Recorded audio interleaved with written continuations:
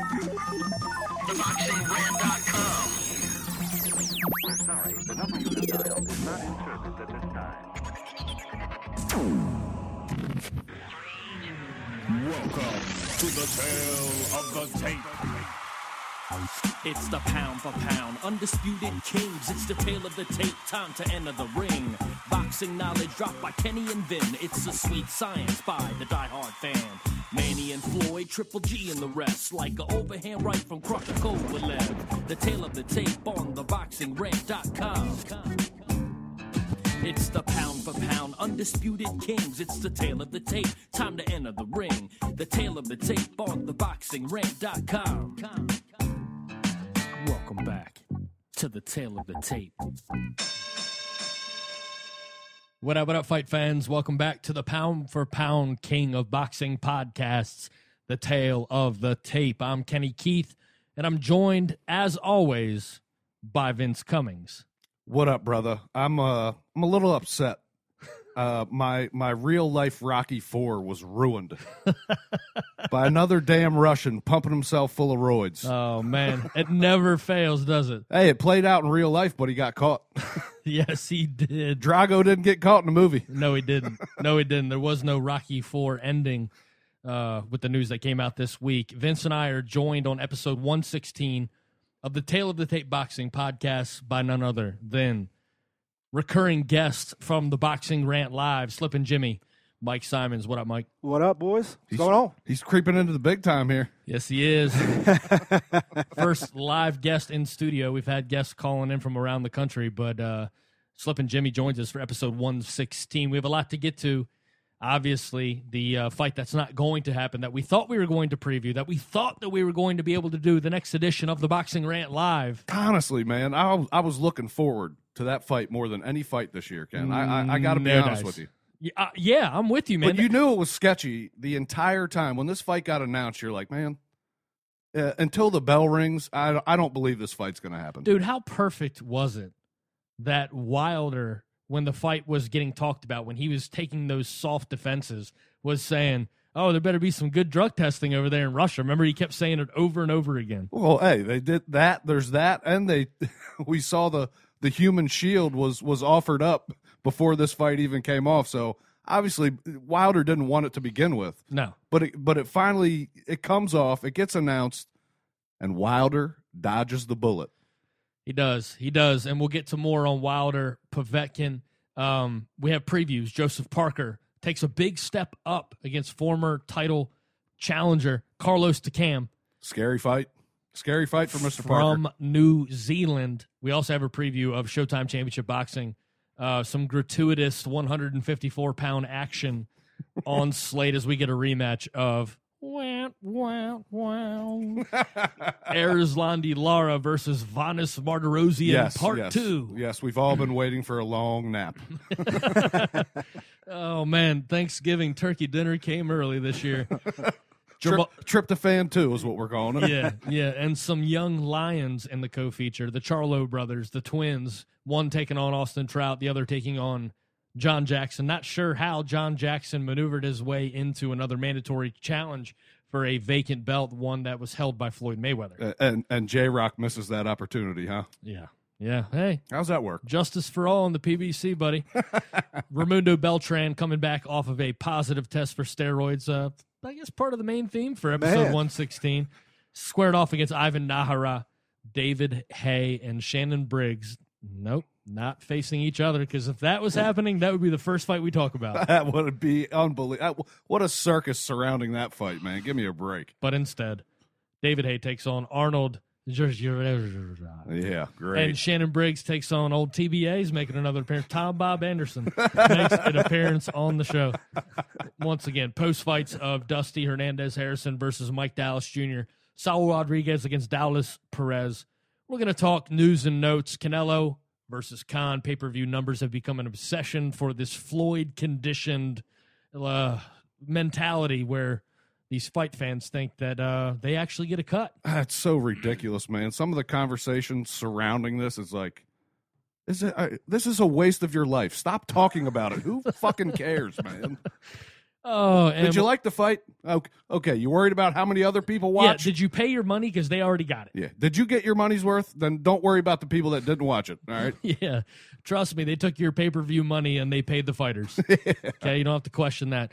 Kell Brook versus Jesse Vargas in IBF and WBA welterweight unification seems to be drawing closer. Brook sure as hell needs it. We'll see if Eddie Hearn can't find a way out of that one for his boy. Oh, I hope no more excuses, man. Now is the time. But we appreciate all of you tuning in to episode 116 of the Pound for Pound King of Boxing podcast, the tale of the tape. I'm Kenny Keith. Follow me on Twitter at Kenny Keith Jr. My co-host, Vince Cummings. Follow him at Vince Cummings81. And Slippin' Jimmy, what's the old Twitter handle, bud? At Slippin' Jimmy TBR. There you have it. Get on Slippin' Jimmy TBR. Subscribe to the Tale of the Tape Boxing podcast on iTunes today. Subscribe on Google Play, Spreaker, Stitcher, TuneIn Radio, and, of course, subscribe to the Boxing Rant YouTube channel. Drop us a line, podcast at theboxingrant.com. We'll answer any questions that you may have for us. But today should be an action-packed, entertaining version of episode 116 of the Tale of the Tape Boxing podcast. Vince, the premise of today's show, last week, the week before that, probably the last 2 or 3 months, we have been hyping up how this first half of 2016 is delivering, making up for, just with the number of quality fights, championship fights, basically gaining back some equity from the fans that became frustrated from, let's say, 2013, but mostly 2014 and 2015's boxing politics that took a big dump on the paying fan. We thought that we are on the right track, and then right as we approach the fight that, of course, you have mentioned you are most looking forward to, Wilder Povetkin. Old Alexander Povetkin, in the wake of this gigantic doping Breaking Bad reality show that's going on in Russia, where they're hiring chemists from all over the world. Unbelievable. To come up with potions that defeat the best that VADA has to offer. Alexander Povetkin tests positive. What are they running Chinese sweatshops over there, cooking up steroids? I mean, it's ridiculous. And the two guys that didn't make it out of the country are not with us anymore. Yeah, exactly. But what happened to the days of Winstraw and like the all steroid names? Remember from back in the 80s and 90s? Well, for one, I think people figured out that those destroy your liver. What is it? Neanderthal? Nandrol or Anadrol. Who was the track star from Canada? Ben Johnson. Ben Johnson, yeah. Oh man, yeah, taking straight horse steroids to the butt cheek. Yeah. Alexander Povetkin tests positive for meldonium. Now, this is new to me. Sounds like a sleeping drug, doesn't it? It sounds like a finishing move from a Marvel bad guy. I don't know. Meldonium, apparently what it does is it really helps older fighters. The steroid pumps oxygen into the muscles. It's like an EPO for cyclists. Yeah, it allows them to gain greater stamina over time. They can fight stronger, longer. How the hell does this happen? Because apparently he tested negative in his first 3 tests that he had in succession, basically over a month time frame. Then they take 2 weeks off and come back to him, and he tests positive. Well, you hear people talk about micro-dosing, stuff like this, just enough to stay under the limit. But this wasn't USADA tested. This was VADA tested, which is way stricter. Well, they adhere to the WADA code like pretty stringently. Yeah. Look, you're not going to be able to get away with it. And the fact that Povetkin, how can you and your team be that goddamn stupid? All that money on the line in a fight where, honestly, your fighter has a very good chance. It's a 50-50 fight. To pick up a belt and line himself up for a huge fight after that. I just don't get, how can you be that stupid, man? I have no idea. Mike, how long has it been? It's been like the last 10 years of sports. Yeah. Where guys are repeatedly either getting ousted or they're testing positive over and over and over again. You and I, huge baseball fans. Yep. It has impacted us as fans in the baseball community. Wouldn't you think these other sports would learn something? No, apparently they haven't. And even in baseball, they still haven't learned it. No. I mean, a couple of weeks ago, 3 guys got busted. I mean, It's crazy that they're still trying it, and it's going on in everywhere. Tennis, Sharapova, same way. But why don't they care about it? She tested for the same damn thing. Yeah, same Meldonium. thing. Yeah. But why don't we care in the NFL when somebody tests positive? They get a 4-game suspension, and then we just move on. Yeah, that's true. Do we just expect them to be huge, hulking, and murderous? Yeah, I feel like at this point, to stay healthy, they have to do it. And I have no problem with it either way at this point. If they're using it to recover, I Look, if it can be healthy and not detrimental to your health after you stop taking it, and it helps them heal and makes them play better or fight better, whatever it may be, why wouldn't you let them do it? Well, remember the whole scandal behind Andy Pettitte, right? Right. And Andy Pettitte came out and said, okay, yeah, I use steroids, Right. but I used them to recover from injury. It's the only way I was able to get back. I didn't use them while I was playing. Right. I used them during recovery. But it does not discriminate because they test regardless. Here's the thing. Regardless of all of these little caveats, people knowing, obviously Alexander Povetkin should know better. But this seems to be what they do in Russia. And as stereotypical as it is, aren't all stereotypes based in fact anyways? The stereotype is based on a 1985 movie produced by Sylvester Stallone. But it, honestly, they can't. I mean, they can't hide from this. Their entire Olympic team has been exposed from last year. Right. It's just a complete joke, man. I mean, come on. What's the insecurity, Russia? Why do you have to beat everybody? Give me a fucking break, man. Come on. And like me and you were talking about, he's worried about beating the U.S. with medals, and it's like no one in this country even really I wouldn't even cares care. about it. Yeah. No. Good job. Yeah, okay, fine. Look, it can catapult your reputation, and that's all fine and good. I mean, boxing has, in the United States, amateur boxing, especially Olympic boxing, hasn't been really relevant ever since Sugar Ray Leonard won his medal, what was it, 1976? Oh, yeah, the route in this country now is to completely just surpass going to the Olympics because it does nothing for your career. You turn pro at 19, 20, and you go for it. We're seeing that all the time in this country now. Yeah. So for somebody like Povetkin, you would think it means something more because his career was built in that, you know, it again, it's stereotypical, but it is very typical of the Slavic nations, of Ukraine, the old Soviet bloc countries. Yep. You know what I mean? These fighters, they are well schooled, well ready for the best in the business. The only thing that really separates them is whether or not they can take a punch when they get to the higher levels. They are conditioned for these kind of fights.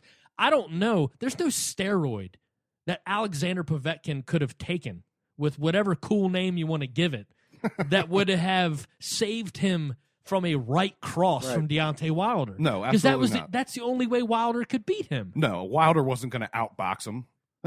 I think Povetkin's thinking was, at least in my eyes for taking that drug, was we're going to drag this kid into deep waters. Obviously, Povetkin was going to try to get inside and muck this fight up. Sure. I mean, he was going to go to work on the inside.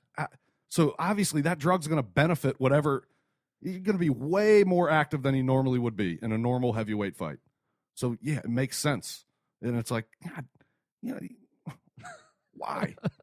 Why, man? Well, now You just ruined the best heavyweight fight of the year, minus Fury Klitschko, which, yeah, it's a big fight, but if it's as boring as the first one, I could really give a shit about it. Yeah. Well, the overall purse was $700,000.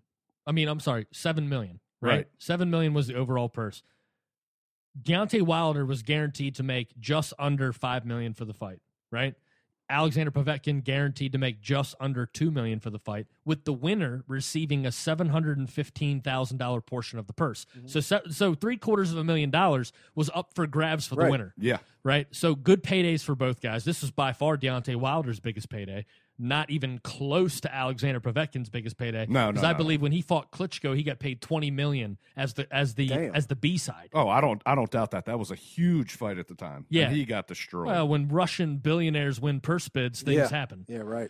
Yeah, man. So look, I think the fight happens. Here's what we do know: the WBC has postponed the fight pending investigation. Harsh words, not canceled. not canceled, but harsh words coming from both camps.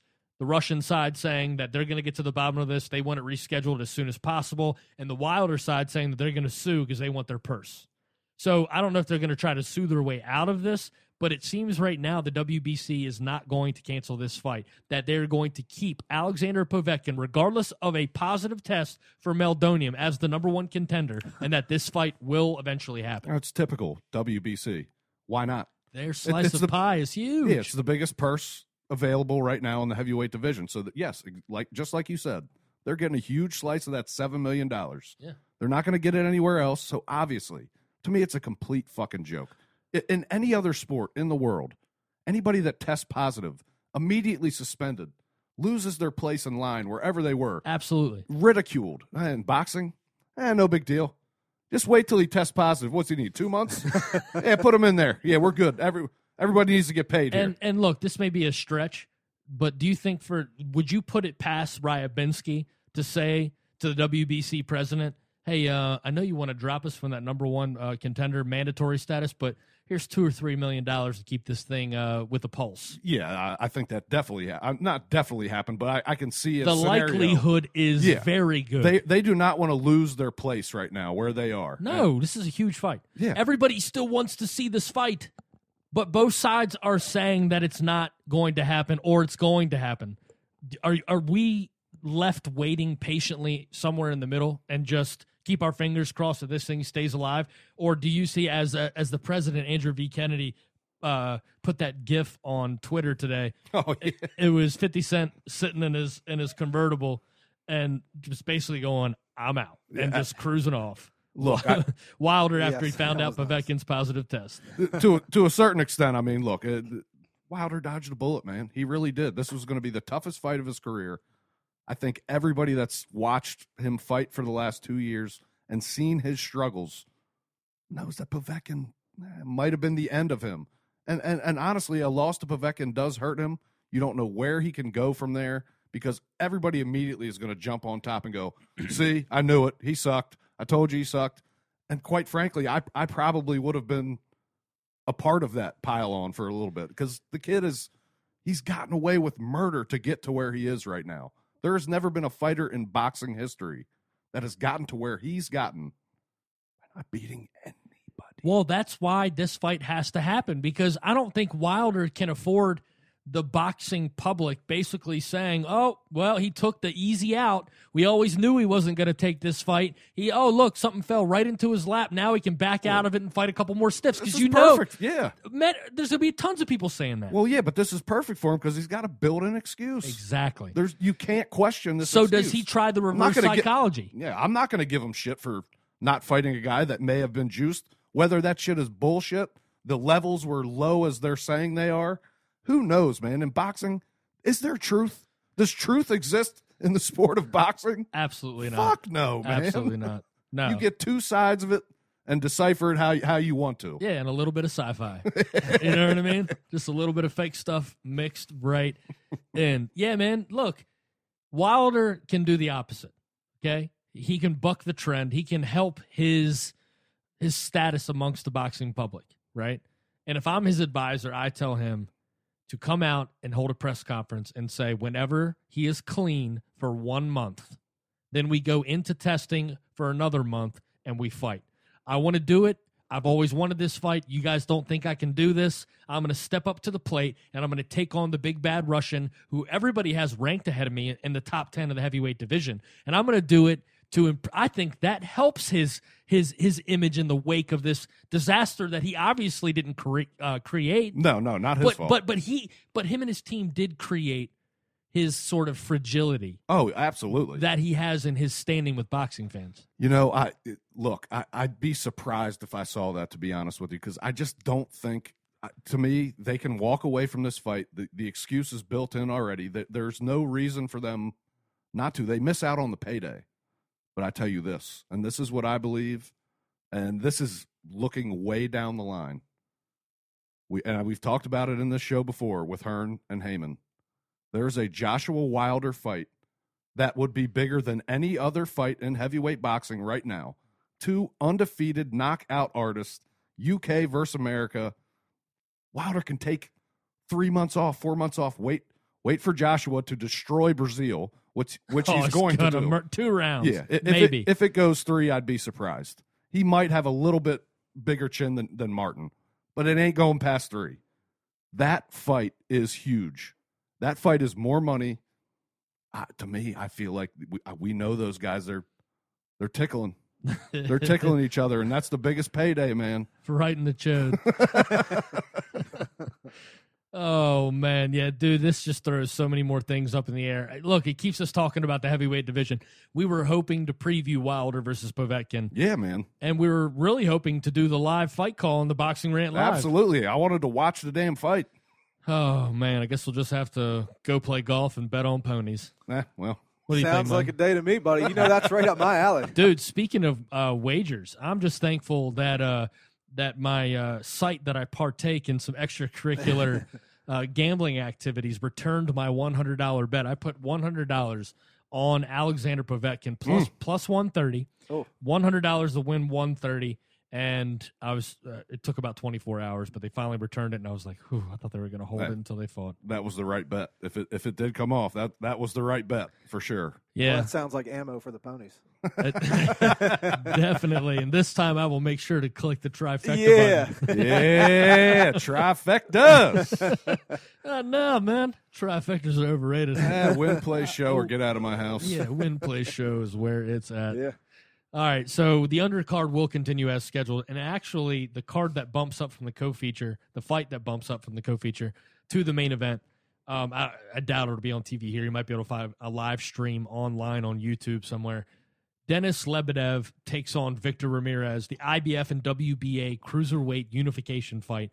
Two of the best cruiserweights in the world, and honestly, I'll be honest with you. I've seen Lebedev fight a few times. Know a little bit about him. I think he may be overall the most experienced / well-rounded cruiserweight that is either a belt holder or has proven themselves. I would say that he's a tough SOB. Victor Ramirez, don't know much about him. This to me, as a fan of the cruiserweight division, as a fan of Krzysztof Glowacki and Steve Cunningham and Alexander Usyk and all the characters, Alunga Makubu, all these guys, right? Love the cruiserweight division. This, to me, I'm going to be viewing this fight with an interest to really gauge how dominant Alexander Usyk will be in the cruiserweight division. Yeah, look, I was going to say you're talking about the cruiserweight division, and we love their fights, man. I mean, Marco Hook, legendary fights. Their cruiserweight fights might lack skill, but they're just damn good fights, man. They're all always bruisers. Yeah, they're bruisers. They're a little bit more athletic than the heavyweights. Land big shots. All of them big punchers. Lebedev, he's one of them guys that's getting a little long in the tooth in that division. Sure. Dude, there is a list of guys that I feel like Usyk can clean out. The division is set up for him with the level of older guys in the division right now. I don't know. I mean, we both see it. I know I see it. This fight to me is nothing more than one of those fights that's like, you know what? Yeah, you want to sit down and watch two guys that want to fight? Yeah, you're going to be entertained by this fight. That's the cruiserweight division in a nutshell, and it just doesn't get the respect that it should get, man. It really doesn't. No, it's just been dominated primarily by European. In this country, yeah, of course. Yeah, Steve Cunningham, and that was it. Yeah. I mean, it's just been names that a lot of regular boxing fans that don't follow the international scene. I know the listenership to the tail of the tape is about 50% of our listenership comes internationally. About 40% comes from the United Kingdom. Yep. And 10%, spans anywhere from Australia to Hong Kong, all over the place. So we can kind of gauge that this fight will definitely have the interest of the diehard fans that listen to the show, don't you think? Oh, definitely. That's the type of fight any cruiserweight fight is, man. Let's talk about an international fight. As we move towards the previews here on episode 116 of the Tale of the Tape Boxing Podcast. A guy that you and I have been touting for about 2 years now has been fighting in his native New Zealand. Somehow, all of his fights are sponsored by Burger King. So there's some cash coming into it. But Joseph Parker, a guy that we have touted as having possibly the fastest hands in the heavyweight division. Yes. A strong, rising knockout artist who... Anthony Joshua is powerful, and he's got some quickness to his power, but Joseph Parker's power comes from sheer hand speed. Oh, yeah. Hand speed, hand-eye coordination is where he excels, and he's in great shape. He's a pretty big heavyweight. He's not a super heavyweight. He's not in the classification of a Klitschko or a Fury. Yeah, these days he's kind of a small heavyweight, and he's 6'4". Yeah, 6'4", 250. Taking on Carlos Takam. This fight, Tough one. speaking of long in the tooth, as you mentioned, for Lebedev, Takam might be right there. And if Joseph Parker is going to if he wins this fight, this is an IBF heavyweight eliminator. This will put him as the number one mandatory contender for Anthony Joshua. Yeah. And Simons, I don't know if you've been listening to the show or not, but we have been touting Joseph Parker 2 and years Anthony now. Joshua as the two young heavyweights. You've seen Yeah, Joshua. I've seen Joshua, that's the one I want to see again. Dude, if Joseph Parker can get past the cam, this is a great step-up fight for him. We are staring at a 2016. Nice. I mean, a 2017, probably early 2017, Joshua versus Parker. What does Parker face into Cam, though? I mean, is the Cam gonna? Did the roided up Povetkin beat the life out of Takam a couple of years ago? Did he? I guess. Maybe, that's a career changing fight. That was Was there such thing as Meldonium back then? There was something. They were cooking up something. Yeah. It's always something frying in the pan in Russia. It ain't pierogies. No, it's not. What's your prediction for this fight, Parker versus Takam? I think Parker. An important fight. Yes, this is a huge fight for Parker. Takam, a fighter that you could question whether a guy like Wilder or Joshua had to fight a guy this tough. I mean, Takam is a man in the ring. He comes to fight. There's no getting away from it. This is going to be very tough, but I think Parker stretches him out, stops him 7-8, somewhere in that territory. Yeah, so that'll be a good win if he can do that. Well, I think he's going to, dude, he's got the quicker hands like we've talked about. I think it'll be a sustained beating. He's not going to be dropping him with one punch, but he will put him down and it will get stopped. Do you think Takam is falling into the category of Derek Chisora? Oh, yeah. I think he was a half step above him to begin with. Christian Hammer? Christian Hammer. I don't want to put him in that category.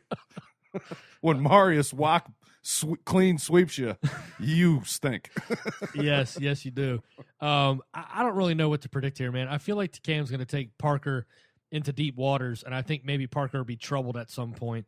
But I think it's going to be towards the end, a 9th or 10th round TKO. Yeah, it'll be something on a flurry. I don't know if Parker can chin him. Well, I think Takam's game plan is going to be to take it late, because Parker hasn't been in a tough fight past, maybe 6 rounds? Yeah.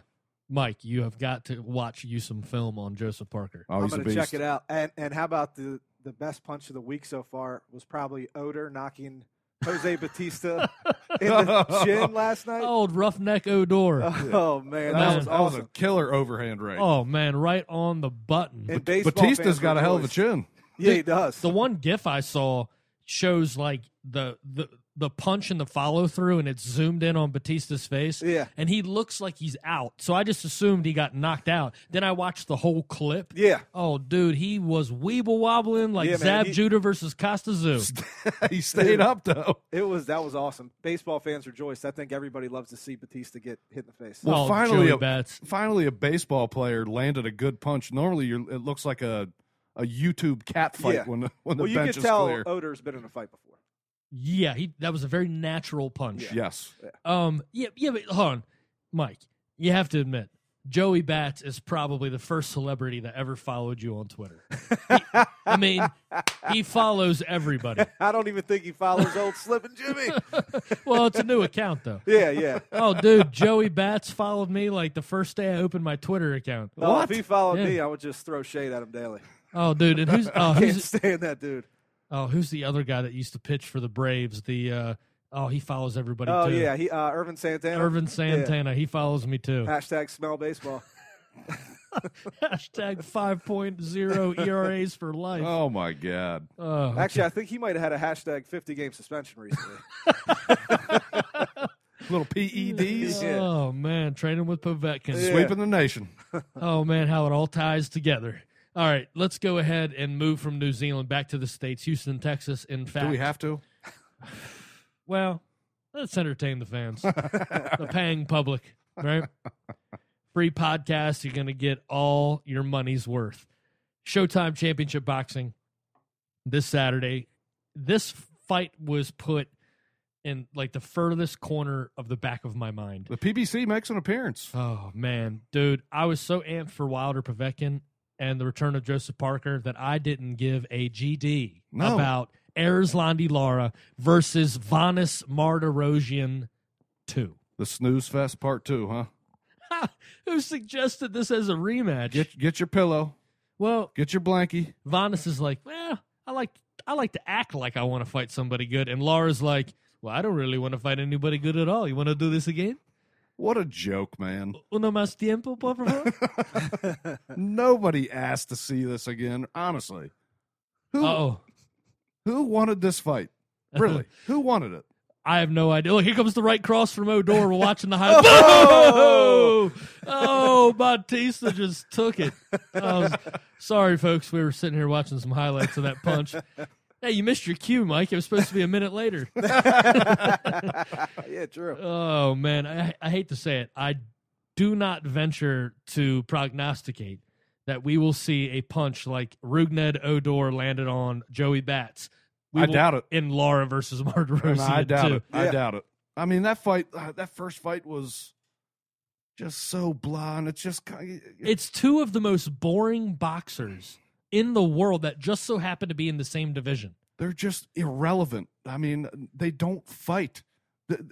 What was the last time Lara fought? In the rain and outside Miami with like 13 people there? Oh, yeah. Like it was like a 4-round fight, and that was it, and all the other fights got canceled. Yeah. Give me a break, man. And that was one of the ESPN fights. Where's ESPN fights right now? That was the last PBC on ESPN. Yeah. Took a big old dump. They promised one every month in 2016, and they're not even debuting till June. The PBC has done the perfect, just slowly backpedal away. Like, hey, we never even happened.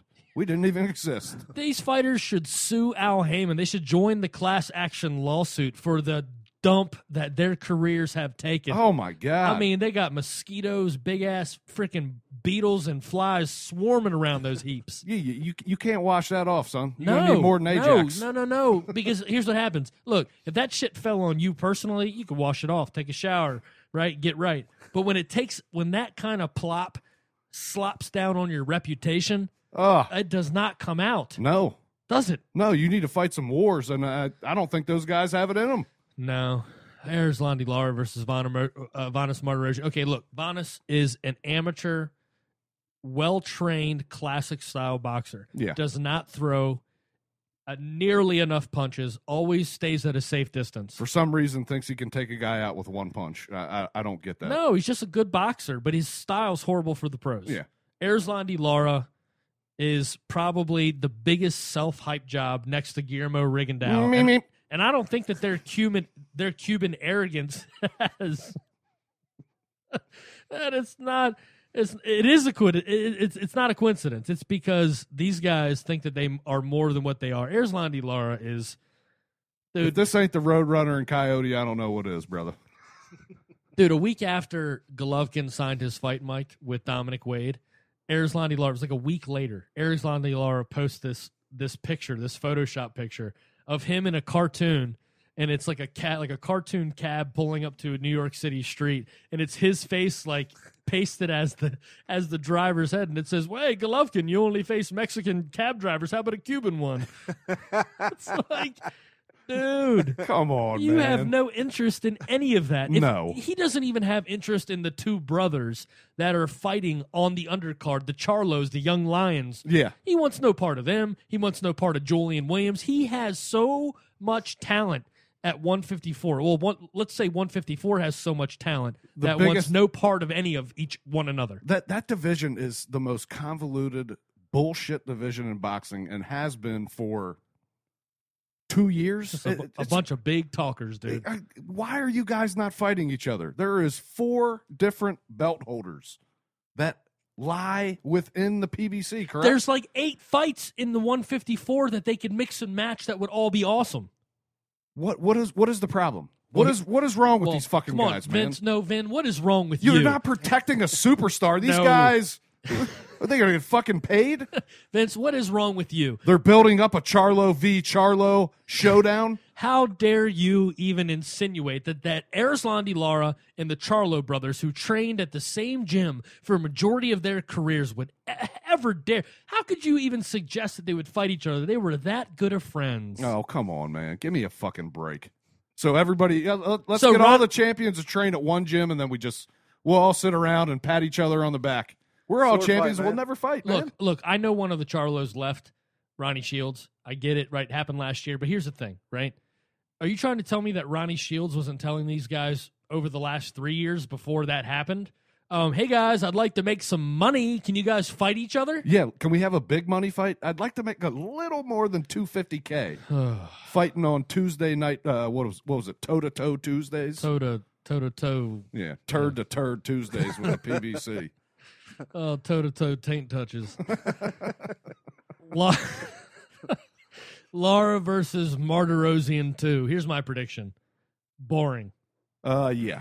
I really don't. Can If you you listen- look, can look. you tell me what happens? If you listen to this show and you're a diehard Erzlandi Lara fan and you're just really upset right now at this conversation, please, Not the sweet science, Ken. please unsubscribe from our show. Honestly, Please. this guy doesn't fight. He's irrelevant in the sport. I don't care. Why? Hold on. Let me ask you a question.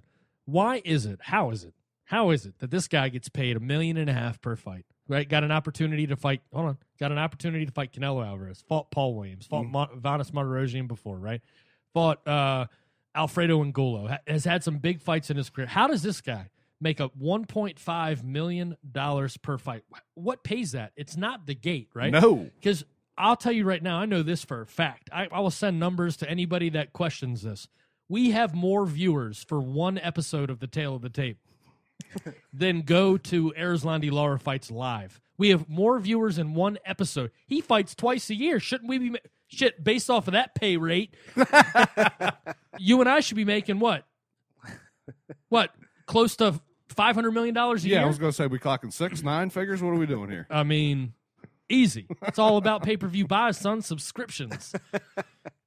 No, I just find it's just remarkable. How is it possible that more people listen to one episode of this show than Erzlandi Lara gets attending his fights? But guess what? He's a god. Oh, look, I feel like I put Erzlandi Lara in the same category that I put Rigondeaux in. They're just these guys that, like, this certain little geeky group of guys that'll go, well, the sweet science of everything is this. You guys don't appreciate it. Dude, I don't care. Fine. Good. Look at his technique as he runs. He avoids punches very fucking gracefully. He runs like Usain Bolt. That's world class, man. Whoop de fucking do. Is this guy going to entertain anybody in a fight? Probably not. No, I don't think so. No. And that's what these two guys are. There's nothing about Erzlandi Lara when a fight is announced that I go, ooh, can't wait. Can't wait. Cue Bart Scott. Okay, Jamal Charlo in the co-feature squares off against Austin Trout, defends his IBF junior middleweight title. Jamal Charlo has fought nobody. He fought a Canine Bundridge that was 5 years past a mediocre prime. You remember old Canine? Oh, yeah, K9. Yeah, he was money. On the Contender. Yeah. He was money. Austin Trout, a former world champion at this weight class, beat Miguel Cotto to win the straps. Austin Trout, Jamal Charlo. This has the feeling of a mirage. Like they know something about Trout or they know something about Charlo, that there is a fatal flaw in one of them and they don't really care who comes out victorious because I don't know. But then part of me feels like, well, maybe they know that Trout can't, that Charlo's too big, he's too strong, that he's too young, and that maybe this makes Charlo look good and catapults him. What is it? I think it's simple as this in this fight. Trout's kind of a faded fighter. He has not looked very good. He hasn't looked good since back-to-back losses against Alvarez and Lara. Didn't Darren Barker knock him down twice? Was it Darren Barker? No, it wasn't Darren Barker. I don't know who knocked him down. Grajeda knocked him down. No, but there was a Whitey that knocked him down, I think, too. I want to say. Or no, I'm sorry. He Bob Barker? Bob Barker. He dropped Grajeda. Is Bob Barker still alive? Yeah, I think so. He's still slaying those rings or stage girls. He must be on the same vitamin regimen as Hugh Hefner. He's got a Viagra IV. That's the case. Running straight through the tip. Oh man, I told you this show would be crazy, folks.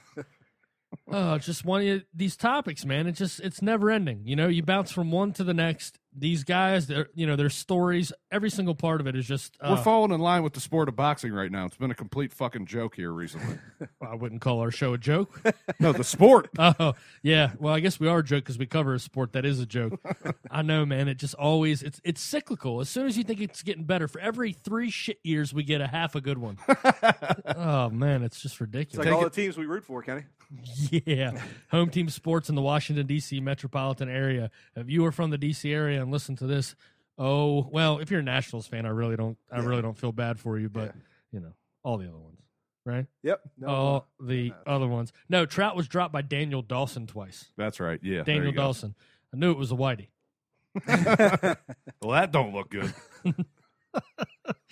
Oh, man. But the new thing is to accuse all the white guys of doing steroids, because if you're white, you're from Russia.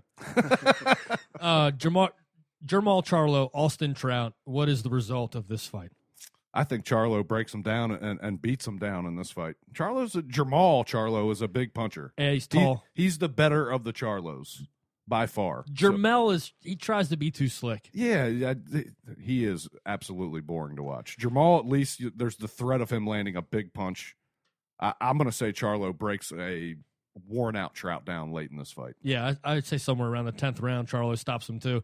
I wouldn't be surprised if Trout takes him to deep waters, though. No, I wouldn't be surprised either. But which one of these guys is going to fight J-Rock?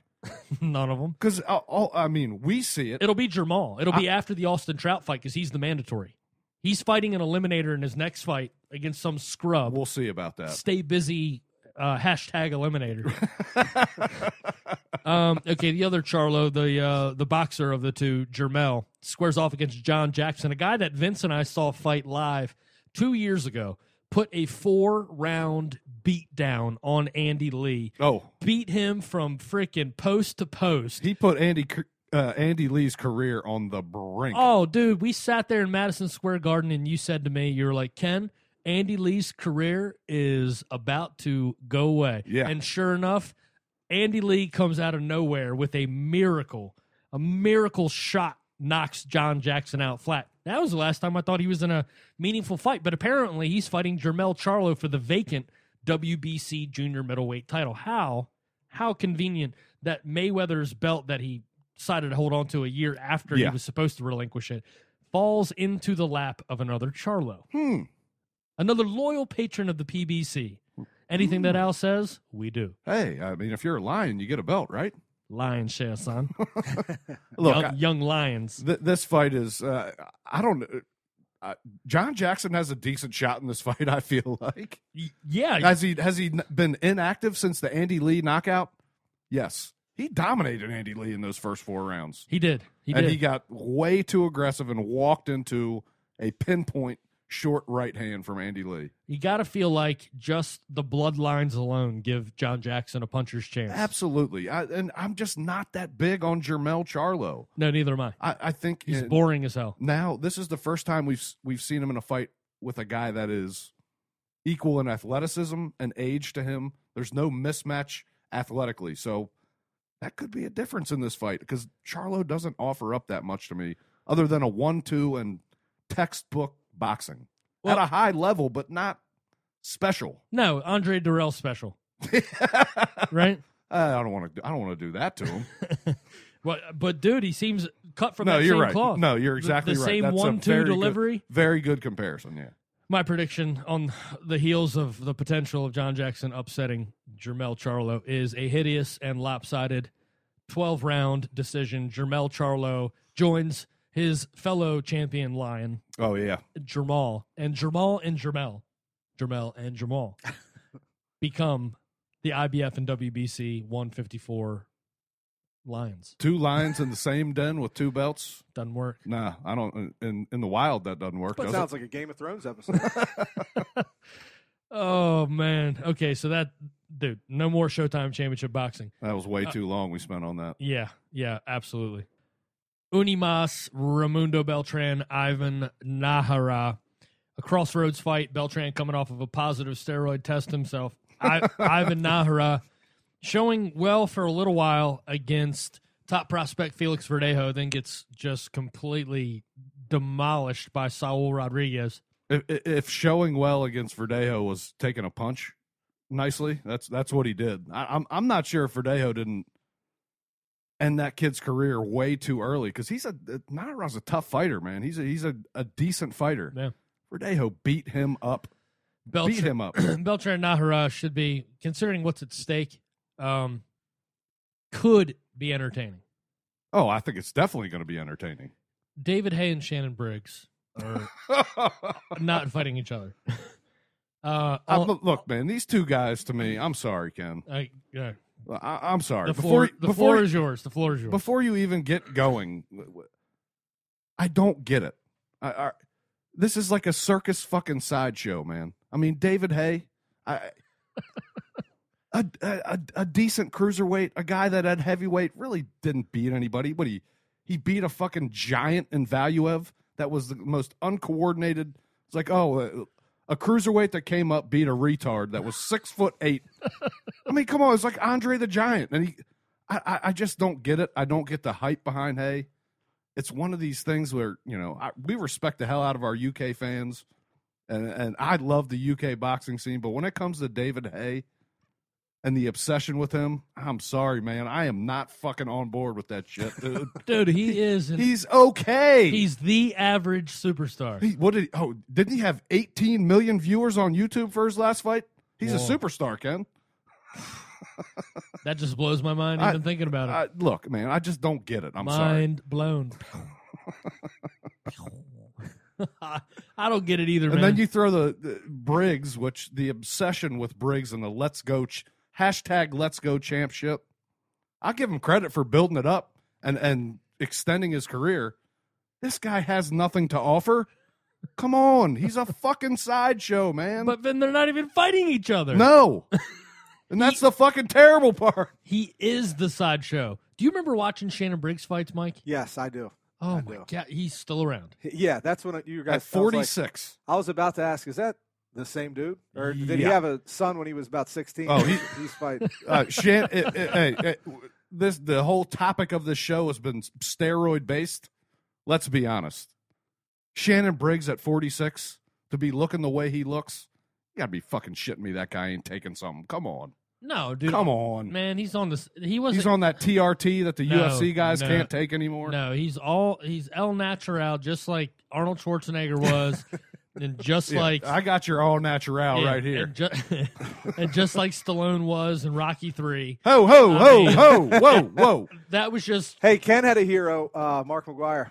That killed you. That did. Yeah, man. McGuire, come on, man. That was natural. He was naturally 6'5", 275 with forearms the size of my waist. We're in my house. You do not say that Sylvester Stallone took any performance-enhancing drugs. You will get tossed through that window right behind you, sir. Oh, man. I said it was natural. I made no such accusation. No. There was no sarcasm there. No. No, none whatsoever. No. Dude, in Rocky 1 and Rocky 2, he looked like some guy that just ate a ton of chicken. And then in Rocky 3, he comes in and he's like built like a ballerina. It was like he had freaking ribs removed from his rib cage to make his waist look thinner. Hey, I think there was a Rambo in between where he didn't eat for like 2 months, all right? Give him a break. All he ate was Winstraw. Oh, Flintstones Winstraws. Oh, man. Yeah, I don't know, man. I think David Hay is... don't you agree that he's kind of a... Look, it's a bit of a sideshow. It really is, man. Somehow, some way, he has convinced the British casual that he is a superstar. And he is riding that all the way to the bank in an irrelevant career. He hasn't been in a big fight since he fought Klitschko years ago. And he got swept. In an ugly... Oh. Did he throw it? Fight. He just did not want to get hit. No. Okay. Can we just keep going? Oh, man. The only post fights, Dusty Hernandez Harrison, a former guest of the show, squared off against Mike Dallas, DC Armory on BET. Haven't seen Dusty in a big fight on TV since the debut of Throne Boxing last year on Fox Sports 1. Against Tommy Ranone, kind of a boring fight, kind of an awkward fight. Ranone mucked it up. Yeah. Got a chance to talk to Ranone. He sat right in front of me at the Provodnikov-Matisse fight and kind of just was like, yeah. Yeah. I like getting paid. That was me. But, yeah, Dusty stepped into this fight coming off of, a lot of hype at the fact that he was one of Canelo Alvarez's sparring partners in the lead up to the Amir Khan fight. I'll tell you what, man, we have not really criticized Dusty at all, but the way that he performed in this fight, man, he came out and had this sort of swag and personality to him that didn't fit the kid that we met 2 years ago. No. Didn't fit that humble nature that we had experienced and went into this fight and got beat up by Mike Dallas Jr. He absolutely right. He got beat up, and all that being said, we, like you just said, love the kid, love what he's about. Turned pro, was the youngest pro. When he turned pro, He was 17 years old. yeah, the kid's got, I can't remember, he's getting close to 30 fights right now, and he's 21 years old. Yeah. I mean, he is, you got to love what he is, but I'm sorry, man. In this fight, he got beat. He was straight up. He was the bigger, longer, and I've seemingly stronger fighter. I've never seen him fight the way he fought.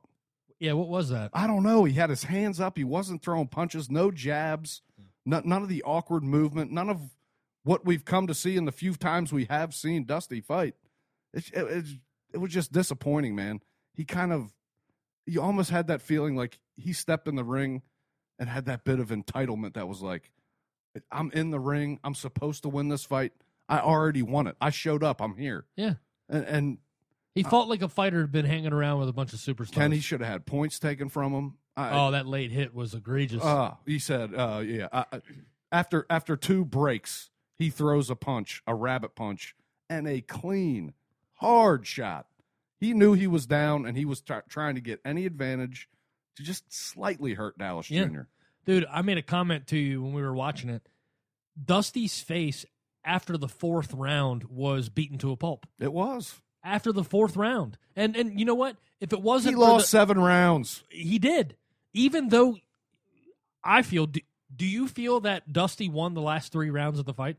Yeah, he won 9 and 10, definitely, probably won 8, and may have won around 4 or 5. I can't remember at this point in time, but he got beat. he just got beat. His knockdown was even weak. The man. 116-112 card to Mike Dallas, was that accurate? No, it was what was it? 116-112, wasn't it? No, it was 96-92. Oh yeah, I'm sorry, it was a 10-rounder. Yeah, 96-92 Dallas. Yeah. That was what that fight was. You couldn't score it any other way. I'm sorry. ESPN had it 114 to. Why do I keep saying that? Because you're just conditioned, son. I'm conditioned to 12-round fights. I'm conditioned to 12-round fights. No, ESPN scored it a draw. Did they really? Yeah, ESPN scored it a draw. Well, that kid should lose his job. Whoever did that. But what's next for Dusty, though, man? I mean, he showed some heart. He fought hard at the end of the fight. I'll give him that. But he put himself in a situation where he shouldn't have had to do that, man. No, and he didn't. We've seen how he fights and wins. He just didn't perform for some reason. I don't know if it was the sparring with Canelo that kind of just. Do you think leaving his dad had any impact? Look, I would not be the least bit surprised to see his dad in the corner this next time around. Yeah. He's been there for every single fight. You hate to see that happen, and sometimes family and boxing, we've seen it 100 times in the sport. Doesn't mix. No, but Buddy Harrison's a good guy, man. Yeah. I know he's had his demons. Oh, yeah. Yeah, he spoke to you and I about some stories from the past, some stuff that he. Oh, he was pretty candid. He was, and you know what, Buddy, for all of his faults, is seemingly a really good guy that cares about his son. Absolutely. And I hope to see Dusty and Buddy get back together. We'll have to see what's next for him. I'll tell you what, man. The Rock Nation poured a ton of money into promotional material for this fight. I think they're going to have to rematch this kid, man. They really are. They're going to have to rematch Dallas Jr. And dude, this was this decision was a fucking travesty, man. I'm sorry. I wanted Dusty to win this fight. I want him to win, but I cannot turn a blind eye to what I saw. Yeah. He lost. Hey. He lost. You know what, Vince? I don't think you're the only person that feels that way, so you're probably right. Saul Rodriguez, another fighter that we have talked about a lot. Saul Rodriguez is a guy that had a draw early in his career, been promoted a little bit better by Top Rank, was kind of one of these young guys that fell victim to the PBC influx, has been in some exciting fights here in the last year, takes on Dallas Prescott, Unima, Studio City, California. Saul Rodriguez delivering an aggressive, effective, he was balls to the wall in a fight that many hailed as a fan-making fight. If they were tuned in for this one and saw Saul Rodriguez lay it all on the line, digging deep and throwing some monster shots. Those uppercuts. Jesus, man. Oh, wee. Hey, they were sloppy and aggressive, but my boy was trying to finish the job, and I understand what he was doing. He had a hurt fighter. His favorite fighter in Street Fighter was definitely Raul. You know what I'm saying? Or Ken, one of the two. It reminded me of them Eubank uppercuts that we've come to hate on a bit. Hadouken! Just unloading uppercuts. It's like, dude, you are leaving yourself exposed. But if you land it, and he landed them, Yeah. good night, son. Well, this is why Dallas Prescott was dialed up for the fight. Oh, yeah. Saul Rodriguez, the guy that may or may not be entering into the top 10 prospect list. Yeah, I think so. But he may get a bigger fight coming up. He may get a bigger fight. And if he does, if he reaches that gatekeeper category, then maybe he doesn't. But either way, watch Saul Rodriguez if you have not yet. Watch his highlight tapes because my boy has Manos de Piedra. Give me Verdejo Rodriguez, please. All right. They won't risk it, but I'd probably take Rodriguez in that a perfect world, yeah, be a tough one, tough call. We just haven't seen Verdejo get chin checked yet. No, He's never fought a guy that can punch like Rodriguez. no, but Nahara's a smaller guy too. Verdejo's a big 100. Yeah, it'd be a physically even fight. Yeah. No doubt. All right, so keep your eyes out for Saul Rodriguez news and notes, and we'll close the show. Canelo versus Khan, the pay-per-view number conversation to bring boxing back to the masses. 600,000 buys seems to be a consensus. The haters said 390,000. Yeah. Canelo versus Khan pay-per-view numbers. What do you make of this obsession with pay-per-view buy numbers? They have to be casual fans. I mean, it was created on the backs of whether Pacquiao or Mayweather was selling more fights. Who was the star? Could Pacquiao outsell Mayweather? It's so ridiculous, man. I honestly don't care how many people watch the fight. It's retarded. It's retarded. Are you retarded? I mean, seriously, it's irrelevant to whether the fight was good, whether the matchup was good. Were you entertained? I don't give a shit. I watched it. I got what I wanted, whether it was what I knew it was going to happen or not. I enjoyed the shit out of watching it for 6 rounds. So, Vin, you're not any less satisfied with the knockout of the year because it only did 600,000 buys? No, goddammit. I wanted a Mayweather, Maidana 3, 117, 111, 116, 112, 115, 113 card where everybody can say, ooh, Maidana landed 8 punches and almost beat Floyd. But Vin, did you see Floyd do the Texas two-step? Have you? I haven't, no. Oh. Well, Shane, maybe. Mayweather Maidana 3, a.k.a. the Texas two-step. Yeah, man, I don't get this at all. I think it's absolutely ridiculous. Mike, you consider yourself a casual boxing fan. Of course. You've been watching huge fights for as long as you can remember. Yeah. Canelo versus Khan. Were you not entertained? Oh, it was awesome. It was badass. Yeah. I mean, you could hear when we were on the broadcast that we were going insane. Oh, man. And especially as casual fan, dude, the only reason I know how many people bought it is from listening to YouTube, so no one cares. No, Yeah. only retards that are trying to measure their D's. They're Floyd fans. Just say it. I care about this guy, and he got this many buys. My D's better. Get the fuck out of here, man. What are you fucking doing? Yeah. This is retarded. It's retarded. It's retarded. Yeah, dude. It is. I'm bamboozled. Yeah. And befuddled. That's all that matters these days, Ken. What? PPV buys, brother. PPV, PED. Oh, TMT, hashtag 50. Awesome. Can't wait. Yeah. Can't wait. Are you ready for Garcia Mayweather? But it'll do 1 billion buys, dog. Haven't you known? Didn't you hear? DSG v TMT. Oh, That ain't shit. I make more money doing nothing. Doing sounds what? like a report I run at work, Vince. Oh, man. So there's your fan reaction to the Canelo Khan pay-per-view controversy. Hey, what? Hey, whoa! We cannot exit the show without the Mayweather McGregor discussion. All right, Mike, what are you hearing on the streets? So on all the garbage websites that I go on, they're pretty much selling that this probably is going to happen. Deadspin, Deadspin, the Onion. TMZ, No, and the Onion. no, I'm not. Deadspin and shit. Even I think I saw some on fucking Yahoo. What a fucking joke this is, man. Honestly, the fact that guys are writing articles about it. What are we doing here? It's absolutely not a possibility. Did you hear about did you see that tweet on Twitter when he said the guy goes, yeah, Mayweather versus McGregor, they're going to wear headgear and sell commercial spots for $1 million a piece. Give me a break. That's how exciting this will be. Yeah, I'd rather watch The Ringer.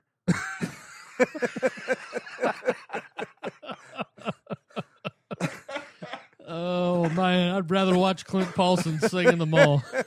Jesus Christ. Or Biff Lacrone flex. A Biff Lacrone 220-foot home run.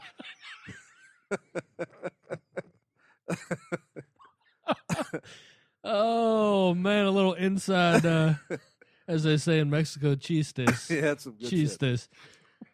Oh, man. Let's try to swim our way out I of this can't one. even think, man. No. Good luck. Kell Brook Can you versus pull me Jesse up? Vargas. Yeah, this will pull you up. Brook versus Vargas, IBF WBA welterweight unification. Is it really close to being done? I doubt it. Is Eddie Hearn involved? Kell Brook needs this fight, right? I hear. But does this really? I mean, the people in the UK are going to be like, "Who the fuck is Jesse Vargas?" That's what the diehards in the UK are saying. They're all saying this doesn't mean anything because the casuals have no idea who he is. He's not no Donut Dan, I'll tell you that. And in the UK, it's the casuals that love Brook more than. Oh yeah, You know, yeah. We sweat him in the U.S. just because we admire his skill. Yes. I think Jesse Vargas is a live dog in this fight. Yeah. I think Kell Brook is the bigger, stronger fighter. I think he breaks Vargas down. I think it actually goes it may be a more action-packed version of Bradley versus Vargas, where Bradley just dissected Vargas, but there is that opportunity. Vargas will put his head down and lean in with that overhand right. I think Vargas has shown in these last two fights that he's a different fighter. Impressive. I'm not ready to just heap praise on him and say he's one of the best welterweights in the world, but this guy is going to be tough to beat. He's got a mentality that is.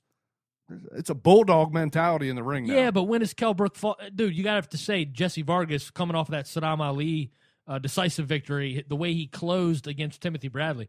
You can't put this guy outside of the top 6 or 7 welterweights, can you? Absolutely not. No. And Kell Brook has not Kevin Bizier, Jojo Dan, blah, blah, blah. They do not fit this profile. Come on. Vargas would have done the same exact thing that Brook did in those fights.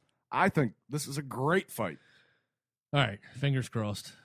No PEDs, sign it. Well, no. Who cares what gloves Vargas no wears? PEDs, no Eddie hijinks. I don't know, man. When These guys can skate like Tony Hawk around a fight, man. I tell you what, dude, Jesse Vargas got swole when he started training with Roy Jones. I mean, yeah, we might as well cap this thing off with bookend it with another PED allegation. Taking the shots. Oh, man. All right. Well, I guess that'll do it for episode 116 of the Pound for Pound King of Boxing podcast. We appreciate all of you tuning in once again. Oh, what a week of the weird it has been. But it's episode 116, and we appreciate you all taking time out of your busy days. We will be back. A little bit of post-fight, a lot more boxing banter across the Twitterverse and much more. Hit us up, podcast at theboxingrant.com. But we thank you once more for tuning in to the Pound for Pound King of Boxing podcast, the tale of the tape. I'm Kenny Keith, joined today on episode 116 by my co-host Vince Cummings. Follow him at Vince Cummings81. And old Slippin' Jimmy. Shout out that Twitter handle one more time. At Slippin' Jimmy, TBR, and go with the Pens, Dubs, Moneyline Parlay. Hit it up. You heard it there, Slippin' Jimmy. Slipping in a line. lock of the week. Subscribe to the Tale of the Tape Boxing Podcast on iTunes today, Google Play, Spreaker, Stitcher, TuneIn Radio, and of course the Boxing Rant YouTube channel. So for Vince and Mike, I'm Kenny Keith. You've been listening to the Tale of the Tape Boxing Podcast here on theboxingrant.com. Muchas gracias, everybody.